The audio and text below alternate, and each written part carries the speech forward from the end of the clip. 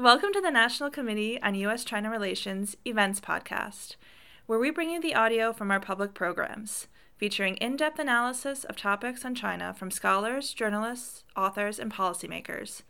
For more interviews, videos, and links to events like this one, visit us at www.ncuscr.org. Welcome, everybody. My name is Erica Quach, and I am a Senior Program Officer at the National Committee on U.S.-China Relations. Thank you all so much for taking the time to join us for this panel discussion on the film Beethoven in Beijing. We will begin with a moderated panel discussion and then turn it over to Q&A from the audience. So if you have any questions for our panelists throughout the program, you can submit it using the Q&A function located at the bottom of your screen at any time. So please be sure to leave your name and affiliation if possible. I'm delighted to introduce our speakers for tonight's panel discussion. Jennifer Lin is a journalist, author, and documentary filmmaker. She created and co-directed Beethoven in Beijing, the film featured tonight, which I hope most of you were able to watch during this past week. If not, the film will be available on our website until the end of the week. Rowe was a violinist with the Philadelphia Orchestra for 50 years before his retirement in 2020. He is one of the musicians who traveled with the Philadelphia Orchestra to China in 1973. Sheila Melvin is a writer and consultant focusing on both culture and business. She and her husband, Jingdong Cai, featured on the film as well, authored several books on classical music in China. Last, but certainly not least, is pianist Chen, who is the founding dean of the music department at the University of Shanghai for Science and Technology. She is currently head of development for West Kowloon Cultural District Authority of Performing Arts. So those are our speakers for tonight, and a warm welcome to all of them. Their full bios are posted on our event webpage, so you can click on the link. It'll be in the chat shortly if you're curious about all their other accolades. So let's get started with the discussion. I first want to congratulate Jennifer Lin on the film. I've watched it too many times to count, and not only because of the rich content, but also because I love the way that you piece together the archival and contemporary footage. I think you did that really seamlessly. But let's start with a little bit of background behind the film. Can you tell us about the process getting into creating it and what sparked the initial idea for it? Yeah, well, Erica, thank you for putting together this panel and for inviting me to talk about the movie. I used to work as a newspaper reporter. In fact, I spent most of my professional career as a journalist for the Philadelphia Inquirer. And in the late 1990s, I was stationed in Beijing and covered China for the newspaper and Night Ritter newspapers. And it was in 2008, I was living back in Philadelphia, but my editors asked me to go to China to cover an anniversary concert that the Philadelphia Orchestra was invited to. And this was in Beijing to mark the 35th anniversary of the 1973 tour.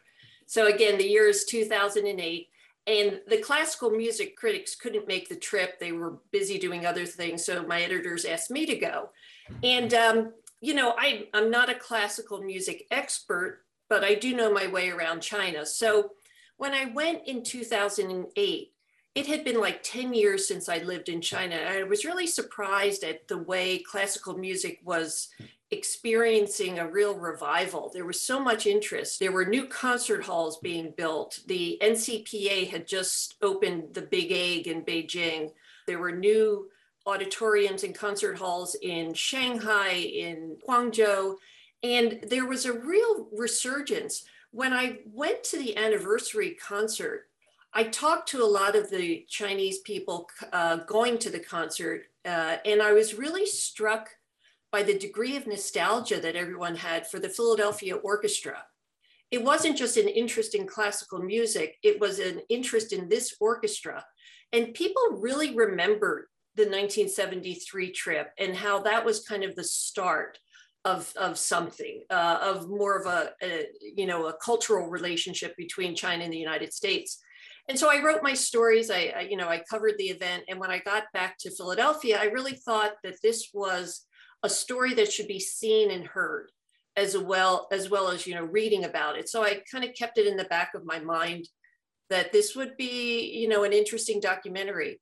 One of the reasons is, lots of people know about ping pong diplomacy, and I know you're going to have a panel on that next week, but not enough people know about music diplomacy and how Zhou Enlai and the Chinese leadership really used music as a way of kind of renewing relations with the West and the United States in particular. So I left the newspaper in 2015 and I pitched the orchestra. I said, on the idea of a documentary, and it took us 6 years, but we finally did it. And it was almost a year ago to the date that we were broadcast nationally on PBS's Great Performances. So it was a long process, but the genesis really was that 2008 concert that I covered in Beijing.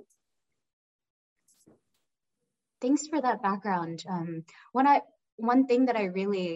of many things that I really love about the film is getting the chance to hear the musicians who traveled to China in 1973 talk about their experiences and share their anecdotes. So Booker, can I turn it over to you to talk about what it was like to travel to China in 1973? Yes, all right, I'll try not to be too lengthy. Well, once everything was settled with all of the official preparations, and we were invited, and Mr. Ormandy was ready to go. Actually, he was sent ahead of us. He was sent ahead of us for the sake of getting rid of jet lag.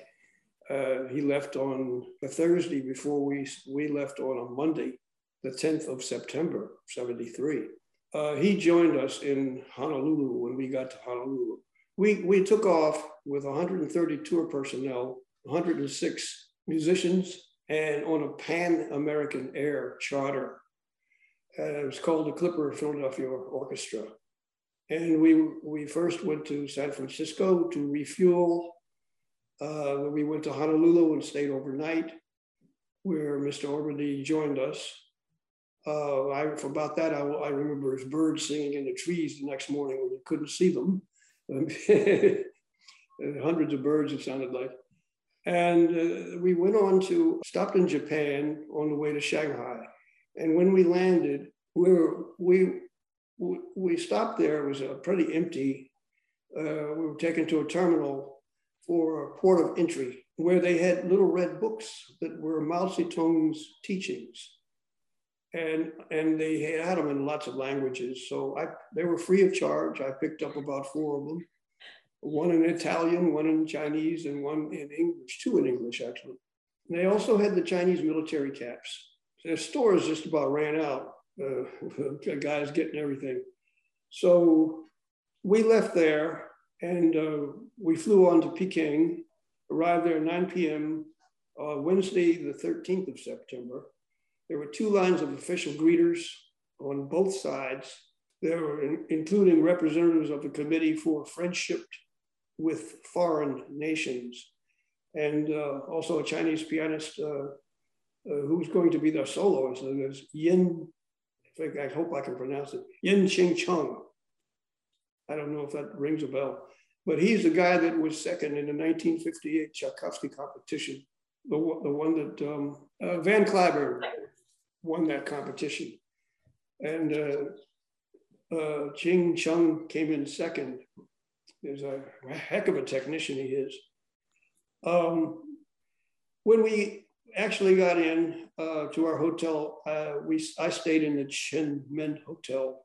In the morning, I was awakened with morning exercises. I thought it was troop movements. So it was like a platoon of people running and getting their exercise with a platoon leader leading them, running backwards. There's so much more, but I can't continue to talk about that. That evening we played, this was a Thursday evening, we played the concert. Actually, we didn't play.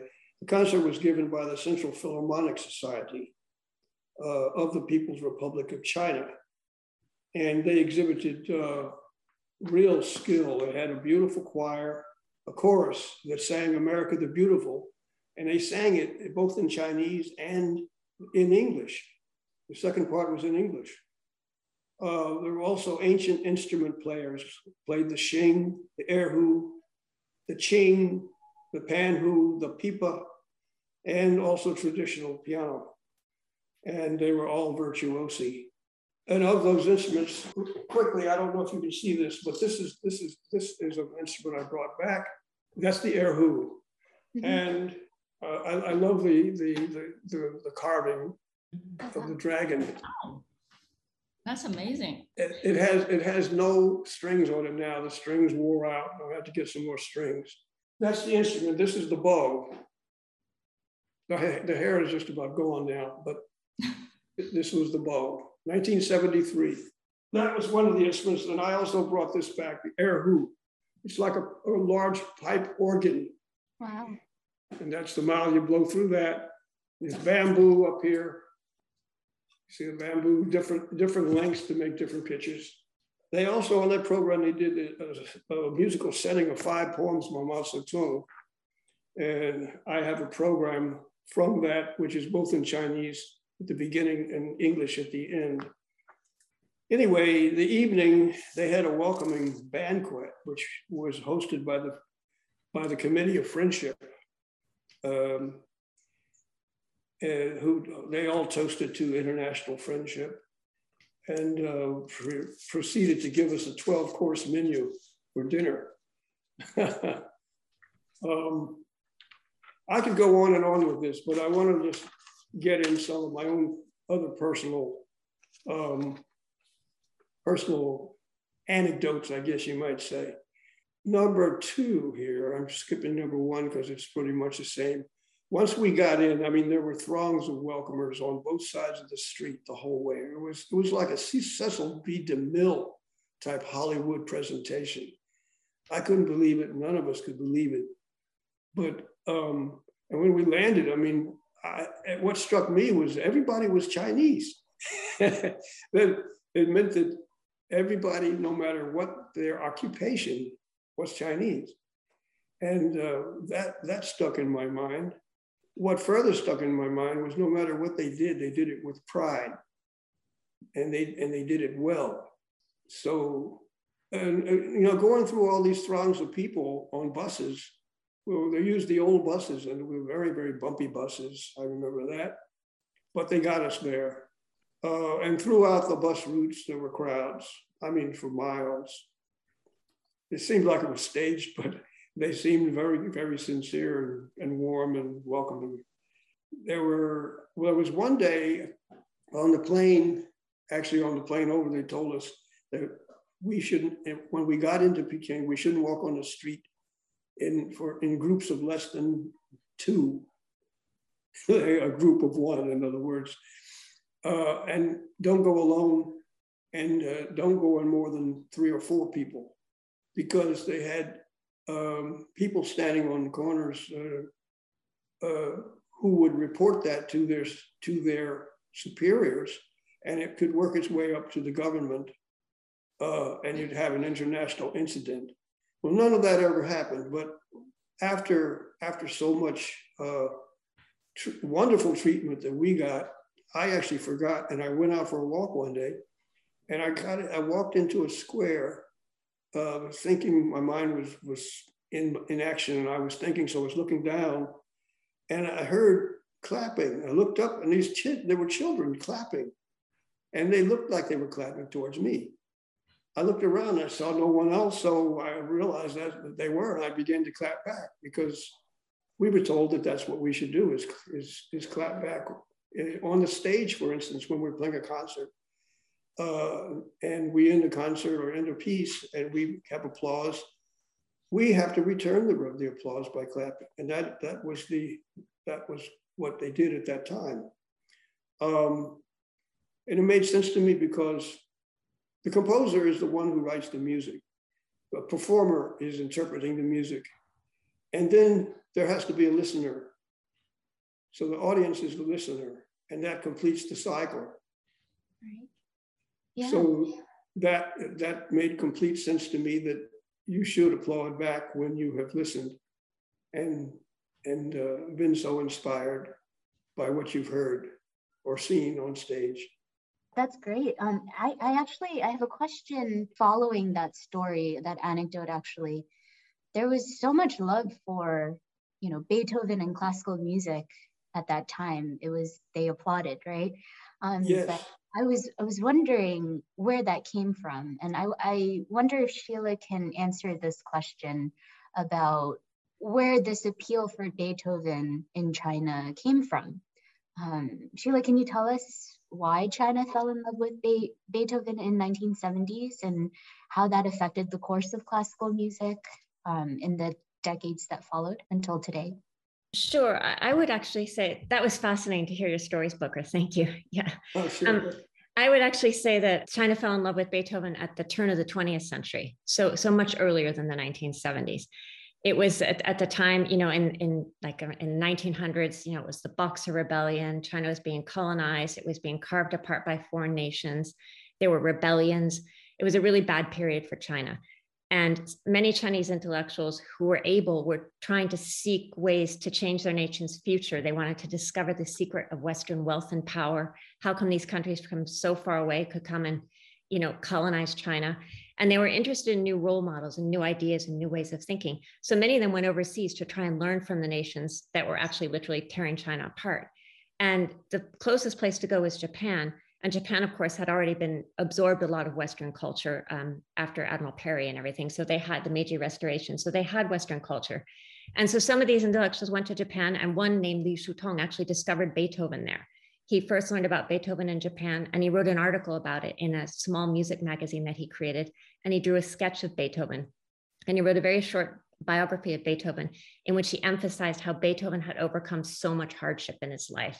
He had a terrible relationship with his father. He never got married. He went deaf in the prime of his career, but he kept composing music. He kept struggling and he kept succeeding. So he held up Beethoven as sort of a role model for China and how it had to keep working to overcome hardship and reinvent itself. And he actually called his article The Sage of Music. So he set Beethoven up as a new kind of sage for modern China. And then this tradition just kind of went on. More people heard about Beethoven. They wrote more stories about him. At the time, there was already an orchestra in Shanghai, but it was only foreigners. The Shanghai Symphony was actually founded in 1879, but for the first 30 or 40 years of existence, it was foreign musicians playing for foreign audiences. But in the early 1920s, that started to change. They had a very open-minded conductor from Italy named Mario Pacci, and he insisted on first integrating the audiences. So they soon became a lot of Chinese people in the audience. And then one day, a young Chinese musician named Tan Shuzhen heard that one of the Dutch musicians was on home leave, and he went and he knocked on the door of Pacci's office, and he said, "I hear you're missing a violinist. I can play the violin. Why don't you let me play in the orchestra?" And Pacci said, he just looked at him and he said, "Come tomorrow." And so this young musician showed up the next day, and they were celebrating or commemorating the anniversary of Beethoven's death. It was 1927. And so they had this big concert. They played all Beethoven and he joined in it. So actually the first time a Chinese musician played in the orchestra in China was for Beethoven. So Beethoven just became more and more popular over the years. So by the 1970s, people already knew who Beethoven was. They knew in the 1959, it was actually performed Beethoven for the 10th anniversary of the People's Republic of China. They did Beethoven 9, sung in Chinese. So there's a very long history of Beethoven performances. Well, thanks. We just shared your book in the chat, the Beethoven in China, and I read a little bit about it and got really interested in this story about it. So I thought I'd ask this question.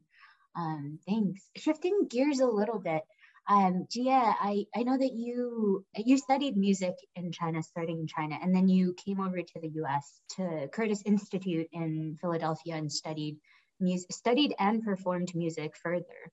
So I was wondering in your perspective, what the similarities and differences in how music is taught, studied, and performed in the two countries are.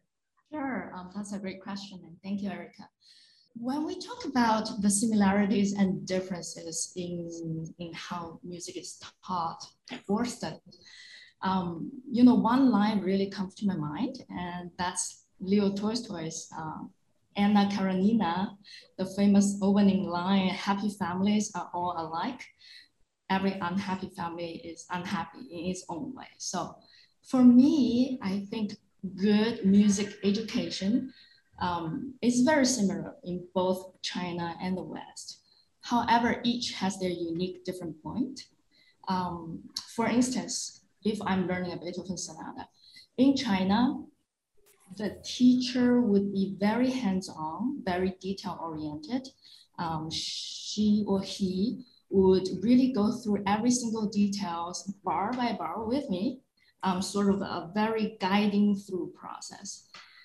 Whereas in the US, if I play a Beethoven sonata for my professor, he wouldn't really tell me what to do. He would actually ask me and challenge me why I am playing certain phrases that particular way and why.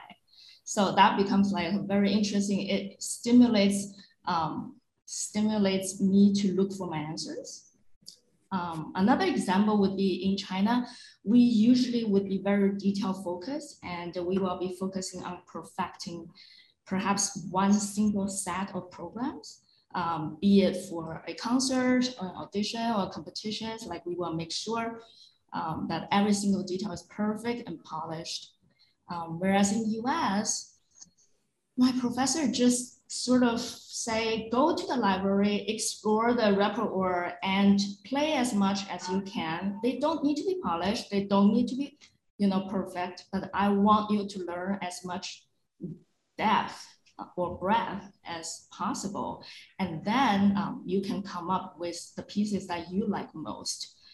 So if I have to sum it up, I think in China, it will be more vertically focused. Whereas in the US, I think it's more horizontally minded. That's really interesting. A little bit of background on my personal life. I lived in Chongqing, China for a year and a half before I started working at the committee.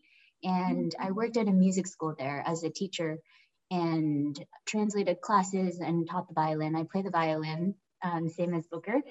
And it was very different teaching Chinese students how to play the violin. I actually grew up learning the Suzuki method, so it was very rigid and strict. And that's a lot of Chinese Americans, Asian Americans in the US today. So I find it fascinating how both cultures are so different, but then there are similarities in both places. But teaching the violin and music in China was quite a challenge at first because the parents were searching for something other than what I had been taught. So I had to sort of adjust and acclimate to what they were looking for. And so I focused a lot on, emotions and how to express emotions through music. So yeah, that's very interesting. But on a similar note, I'm curious about how US cultural exchange is today. And so Jennifer, can you talk a little bit about that? Like, what is cultural exchange, US-China cultural exchange today, and particularly in the arts and music? Yeah, so we traveled with the Philadelphia Orchestra 3 times. So prior to the pandemic, the orchestra was really going on a very regular basis to China. And in fact, any major orchestra in the United States and in the world really includes China on their touring schedule. So up until the pandemic, there had been a very robust exchange. You would see all the top orchestras performing in Shanghai and Beijing. In terms of the educational connection, there's a lot of cross-cultural exchange going on. The Juilliard School recently opened a branch in Tianjin. Curtis doesn't have a foothold in China in terms of a school, but there is a lot of exchange going on. The big question is now what happens, with the pandemic, post-pandemic, and time will tell when touring resumes for orchestras. But I know the Philadelphia Orchestra last year, they did a pilot program where they did this was outreach in China, and they did, it was a week-long, basically a week-long course where they connected with students in China, and they had some of their musicians here giving master classes, and they intend to do that again. And I think it's an example of how, not only in the United States, but everywhere, cultural institutions really have to kind of reinvent themselves a little bit, during this pandemic. And, in the last 2 years, well, in the beginning of the pandemic, the orchestra was doing many virtual concerts and has finally resumed, its full schedule. But in terms of what happens with cultural exchange, I think we really don't know. And I'm going to bounce this over to Sheila because she's much more the expert on the music scene in China than I am. Do you mind, Sheila? No, I thought that was a great answer. I mean, the jury's still out on what's going to happen because we just don't know. What I'm certain of is that the interest will be there. The question is how it's going to come about. And it's the pandemic, and then it's what's the economic situation in each country after the pandemic. Because in recent years, China's had a lot of money for the arts. These orchestras and arts organizations have touring's just not an issue. They can fund it, they can go. But I don't know what's going to, now the pandemic's bad there again. I don't know what will happen in the future. But I'm certain that American and Western orchestras will definitely want to continue going to China because they've probably suffered even worse in the pandemic, at least thus far. And Chinese orchestras will want to, everyone's going to want to do cultural exchange. The question is how it's going to come about. And we may have to, reconsider different ways. I saw one of the questions you had earlier was on how it's impacted the scene in China. And I think one thing that's happened is that this has given younger Chinese soloists and orchestras a chance to really shine. Because for a long time in China, there has been a bias, a preference for these foreign orchestras, these great orchestras like the Philadelphia Orchestra, to come, and people would shell out massive amounts of money to hear them, but then they wouldn't go to hear the Shanghai Symphony, which performed every weekend. But obviously now they don't have that option anymore. So they've had the chance to hear their own wonderful orchestras, and they put forth their own soloists and their own conductors. So I think this has probably in many ways been a good opportunity for Chinese musicians in China. Thanks. Yeah, that brought it over to the future really quickly. But I do want to backtrack just a little bit because I want to hear from Booker about his experience returning to China. Booker, when was that? What year did you return to China? The most recent time? Oh, the most recent. Well, after 73, we went again in 20 years, 93 and then in 96. Mm-hmm. Most recently, I think it was 2019 for me. Oh. I did retire the next year after that. And then the pandemic happened. But I was wondering, in 2019, what was the situation like for musicians and audiences in China? To tell you the truth, I honestly don't remember. I don't know why I don't remember, but I just, it comes up as a blank. Mm-hmm. After that first trip, the first trip was so extraordinary. Mm-hmm. In so many ways that everything after that just paled. It's almost like, don't give your best, absolute best right off the bat because you can't follow it up. And I mean, you can't say don't do that, but it seems to suggest that idea, Yeah. Yeah, do you have... I will say one thing though. One of the things is that I think helps relations is getting together and groups getting together, or the symphonies, for instance. And I don't remember what symphony it was, but they called themselves the Starry Orchestra. In 2017, when we were there, some of us from the Philly Orchestra went over and played with them in a performance. And, it was a way of, of getting together with other people. The problem was, of course, the biggest problem was communication, but sometimes you can get past that, talking shop. Like for instance, our first bassoonist, in terms of giving gifts, the gift that he gave was knowledge for the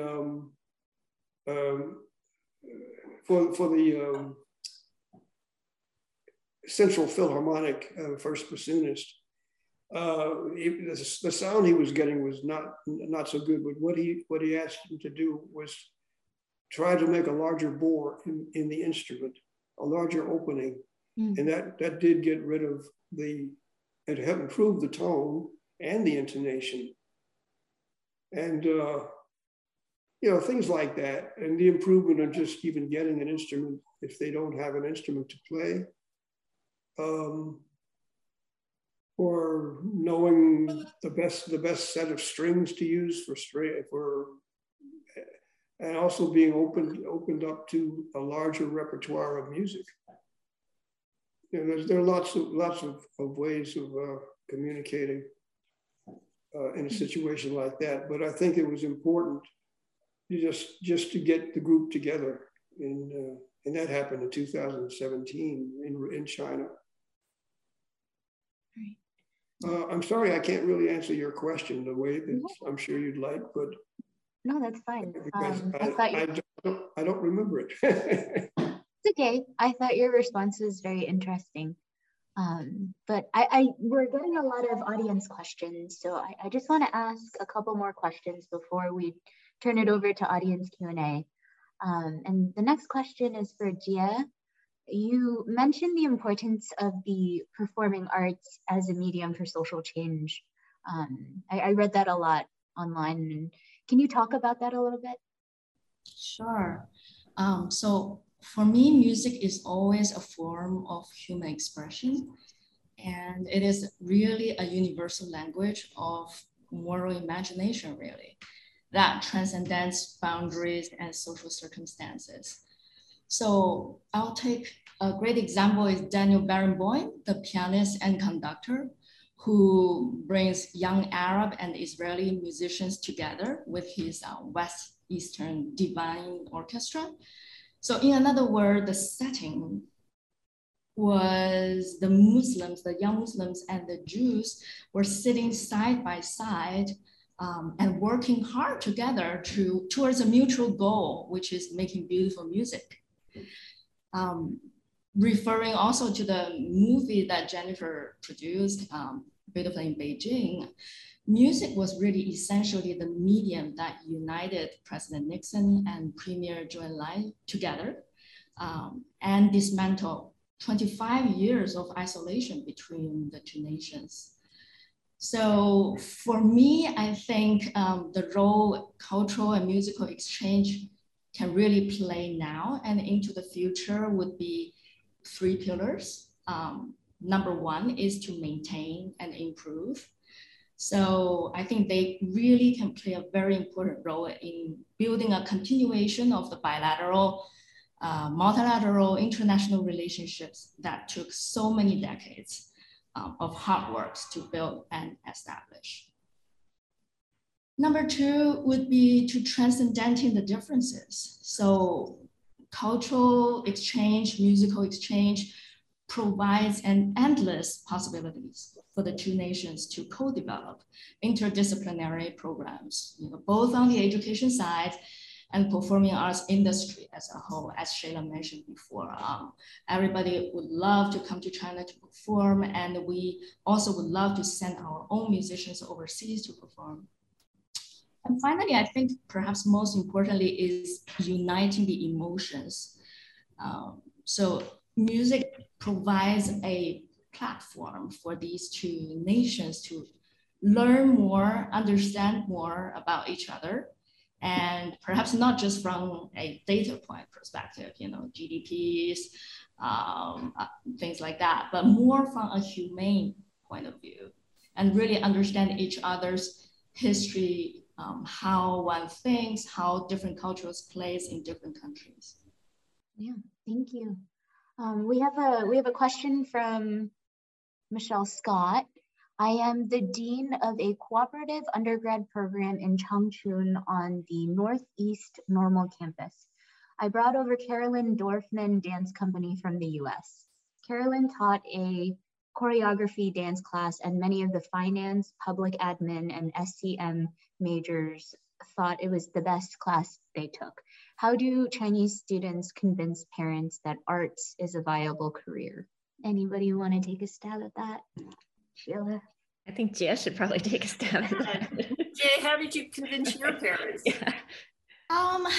I'm interested actually and I believe this question comes from a teacher from China, right? Is that correct? Yes, I believe so. All right, so I think this really tells you how much China has changed, because back in my days, I think it's really the other way around. The parents needs absolutely no persuasion to understand and think that music is very important as part of the education. I think the question now is that, with the technology, with the convenience that brought of international travels, people have too much choices. And when you have too many choices, sometimes you get lost and you can't really separate the core importance from the other peripheral things.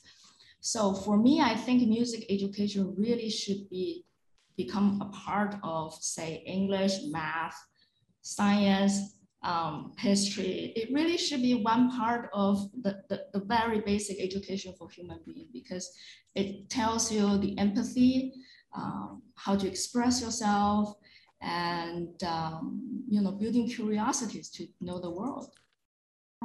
We have another question from Calvin Hui at College of William and Mary. He says, indeed, it is true that today, quote, today, China is energizing the world of classical music with legions of young musicians, glittering new concert halls, and a lineup of superstar performers and composers, end quote. I am curious, what is special about China? I think the same argument can be made with reference to South Korea, Japan, and Taiwan. What do you think is the singularity of the China case? Well, so the same thing has happened in Japan post-World War II and also in Korea. I think in China, there were some unique factors that led to this, this resurgence in classical music.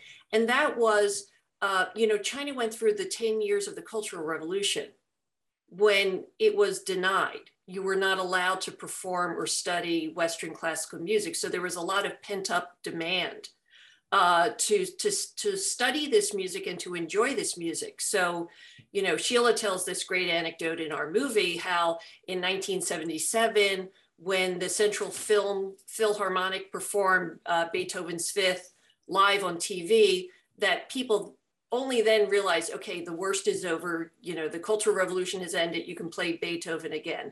So there was this pent up demand. The other thing that was very different too in China is the one-child policy. And, although that's been removed, for much of the 80s, the 90s, families could only have one child, and they would, focus all their attention on the success of that one child. And music was very much a part of that equation. To be an educated person in China, you had to know and understand and play music.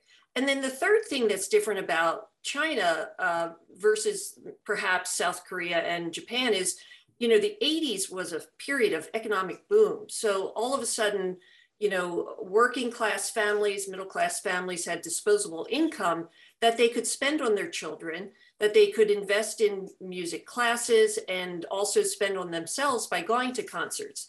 As more and more foreign orchestras toured China, as well as, the increase in the number of professional orchestras in China itself. I think the number doubled in the last few years.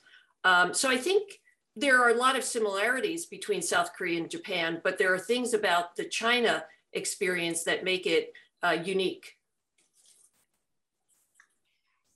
And this next question is for Sheila, or anybody else who wants to answer it. How have recent shifts in US-China relations affected your work, and how do you see continued music exchange helping the situation? This is asked by Rebecca Weiner. Hi, Rebecca.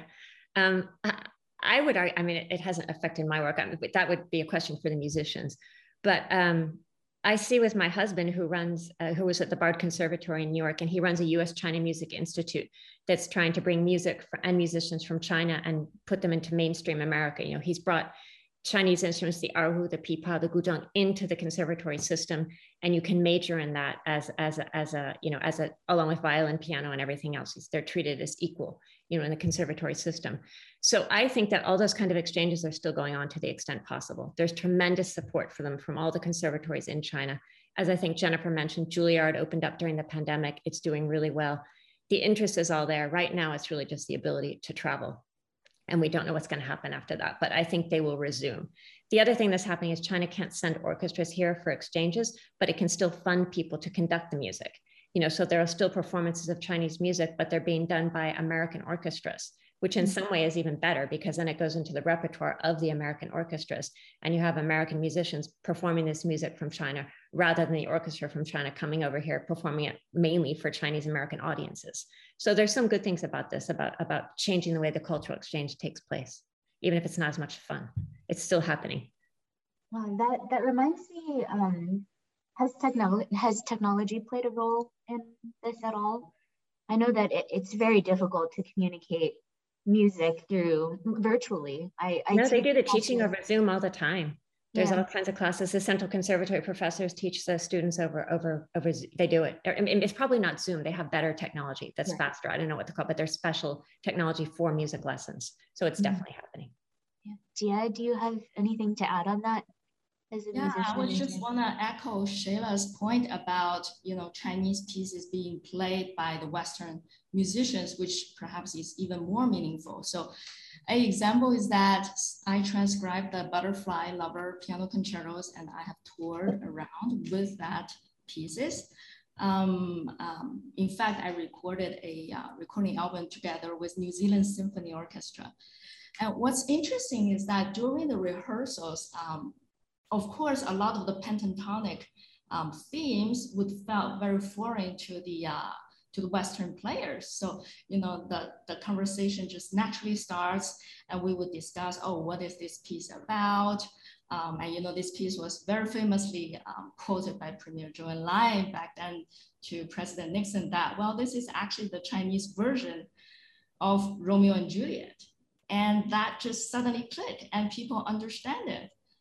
And the plot is actually exactly the same. Both couple are struggling. They share the same struggle, the same aspiration for love and happiness. And I think that's just a common human goal. And also during those practices, they would using the Western instrument to mimic the Chinese traditional instrument. And realizing that at the end of the day, we are all humans and our emotions are very much the same. Do you have this next one? Yeah, go ahead, Booker. I was thinking about what she just said, and I quite agree that when we just performed a work that Lee Dellen had performed with his orchestra in China years ago. He had a orchestral arrangement of it, and we did a string quartet arrangement, which was, his granddaughter played with us, and I think it was her father who rearranged the piece for string quartet. And anyway, in the process, we had all these little ornamentations that I had never seen before, and had to, I was asking whoever knew about them, how do you perform these? And they turned out to be similar in a lot of ways in terms of being slides, little quick slides, either up or down.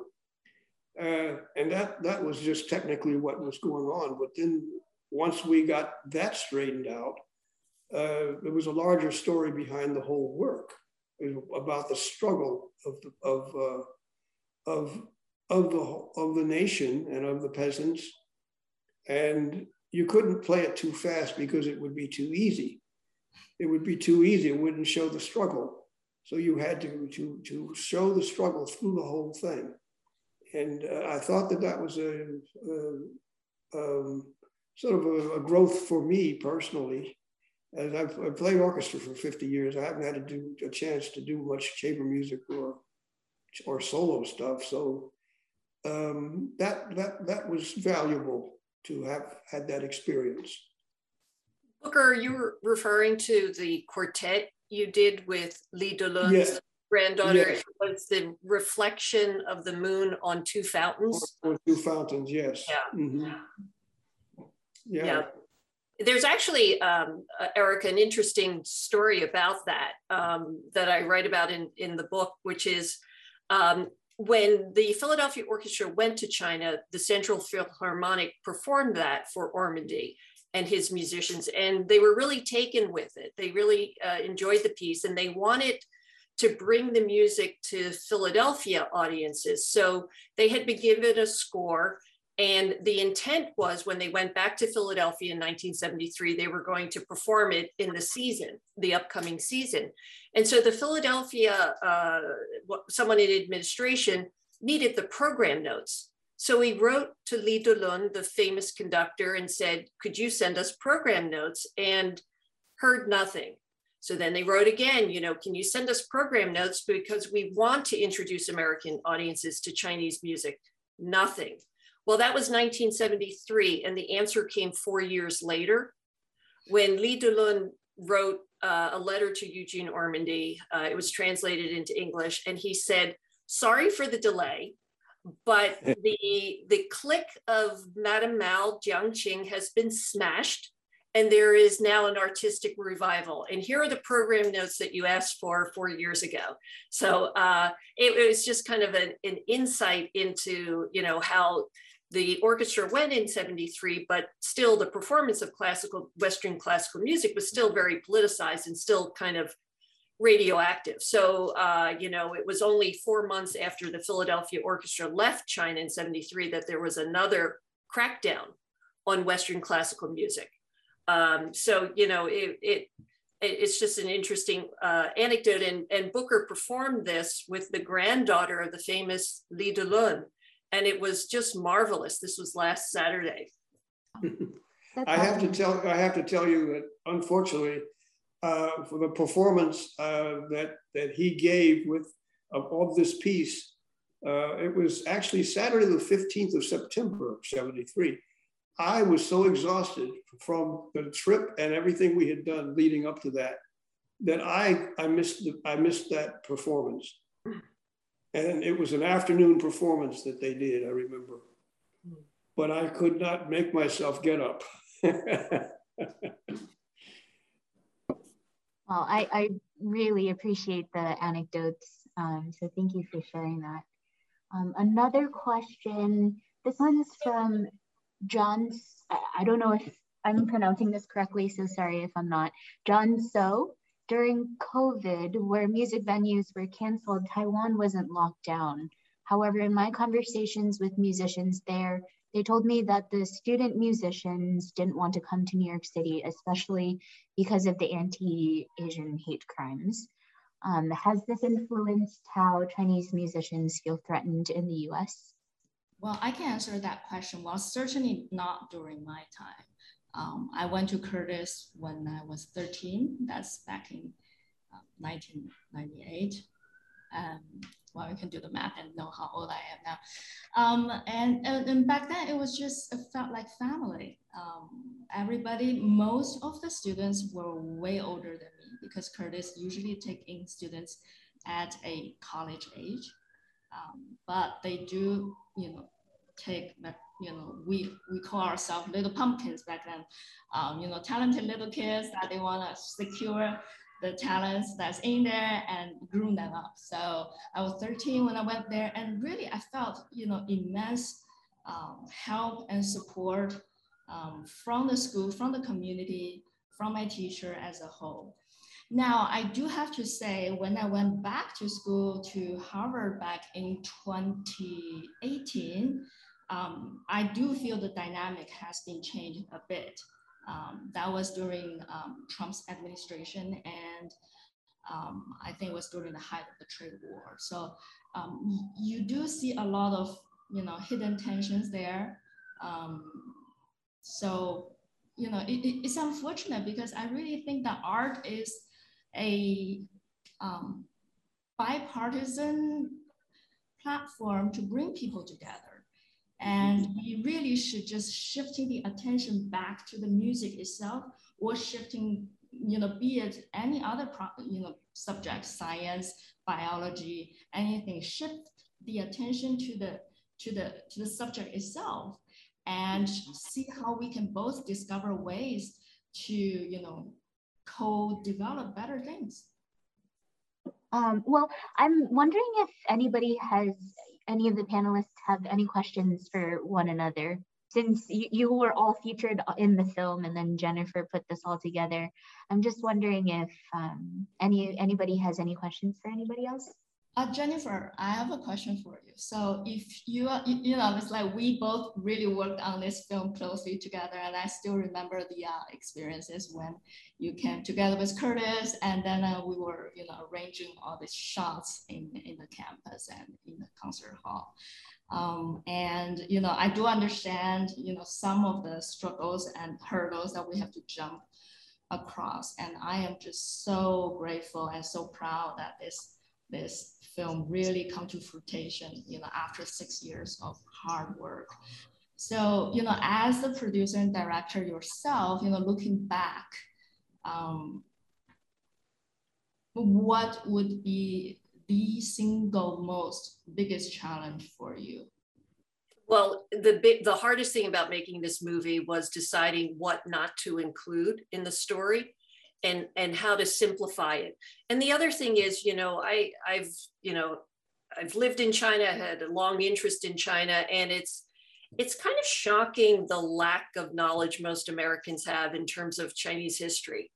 So, a young colleague, when we started working on the film, she actually thought the Cultural Revolution would have been a positive period because she didn't know.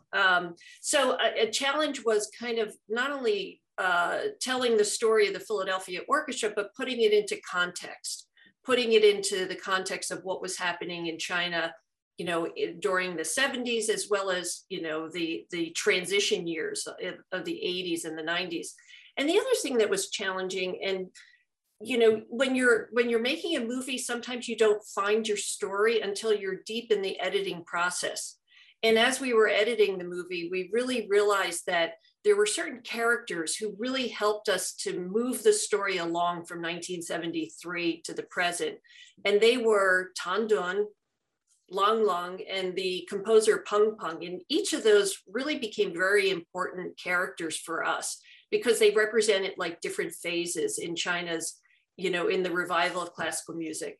But I have to give props to Sheila and Jindong Tsai, because when I started this project, one of my first calls was to Jindong and Sheila, because they literally wrote the book on classical music in China, Rhapsody in Red. I highly recommend it. And so, I did have good guides through this process, but the hard thing was just kind of streamlining the story and making it understandable for an American audience. But thanks, Jay. And Jay, you were like one of the first people I reached out to also. And we went on tour. I went on tour with Jay when she took a group from the Curtis Institute to Shanghai. And that was really exciting. So thank you. Was great experience. Thank you. Jennifer, you did a great job on that movie. Really. Oh, well, Booker has kind of a starring role in it too. There's he, I'll never forget Booker. We had a reunion luncheon in Beijing where we brought Philadelphia musicians who were from the 73 tour and still performing with the orchestra, together with their Chinese counterparts from the Central Philharmonic. And as soon as Booker walked into the restaurant, this Chinese violinist ran up to him and said, you're the one who gave me this sheet music in 1973. And this lovely woman had saved this music all those years. And it made such an impression on her because at the time, 1973, she didn't have any of her printed music. She had to rewrite all of her music. And so that meant that simple gesture, Booker, we've talked about this, and I know it wasn't you said to me it wasn't a big deal, but it was. And that gesture really, the woman, her name is Sui, she still has that music and she still remembers. So it's like little moments like that were really, I think, important in terms of the relationship. she showed such interest, and I mean genuine interest in just playing, that I felt that I had to give her something. And I had brought several things, not to give to people, but just to have chamber music to play with somebody if they wanted to. And it turned out nobody had, up to that point, the opportunity hadn't shown itself. But it was the complete Mendelssohn string quartets that I gave her. And I don't know, I felt good. I mean, when you give somebody something that they really, something for their soul, that it makes a difference. And it made a difference to me anyhow. I was amazed how much they did remember it. And as you said, it was because, and I didn't know that they didn't have printed music. Turns out that everything was manuscripted, which was a problem when it came to the Beethoven Sixth Symphony as well, with the orchestra. And we had to use the parts that belonged to the Central Philharmonic, because we were expecting to play the Fifth Symphony. Anyway, I've gotten off that subject, but yeah, well, that's the way that we got ourselves together. They remembered 40 years later in 2013, and they gave me this, as a matter of fact. She and her husband gave me, I'm not sure what you call it. It could be a wall hanging. You would never use it as a, I don't know if you can, whoops, let's the other side. Can you see this? Yep. Yeah. Beautiful. Very wide. Yeah. Well, they gave me that, and the husband gave me his book that he is sort of a biography, really, of himself. It's first bassoonist of the orchestra. So we did exchange gifts over a 40-year period. Yeah, I want to, we're running low on time now, and I just want to do a little bit of a wrap up, but having this conversation with all of you has been really delightful. The committee was also very instrumental in, facilitating the trip, the Philadelphia Orchestra's trip in 1973, as well as the Boston Symphony's visit in 1979. So to be able to moderate this program, it's really been an honor. So thank you so much to our thoughtful panelists, Jennifer, Booker, Sheila, and Dia. It has been really amazing to have had the opportunity to moderate this program. So I also want to thank my colleagues who worked behind the scenes to make this program possible. And of course, thank you to the audience for tuning in. We hope you enjoyed the program and found it informative. We would also really appreciate if you could fill out the post-program evaluation form that will be in your inboxes shortly. But thank you, everybody. Take care, everyone, and have a great rest of your evening and day. Thank you, Erica. Okay, thanks. Thank you. Thank you so much, everybody. For more interviews, videos, and links to events like this one, visit us at www.ncuscr.org.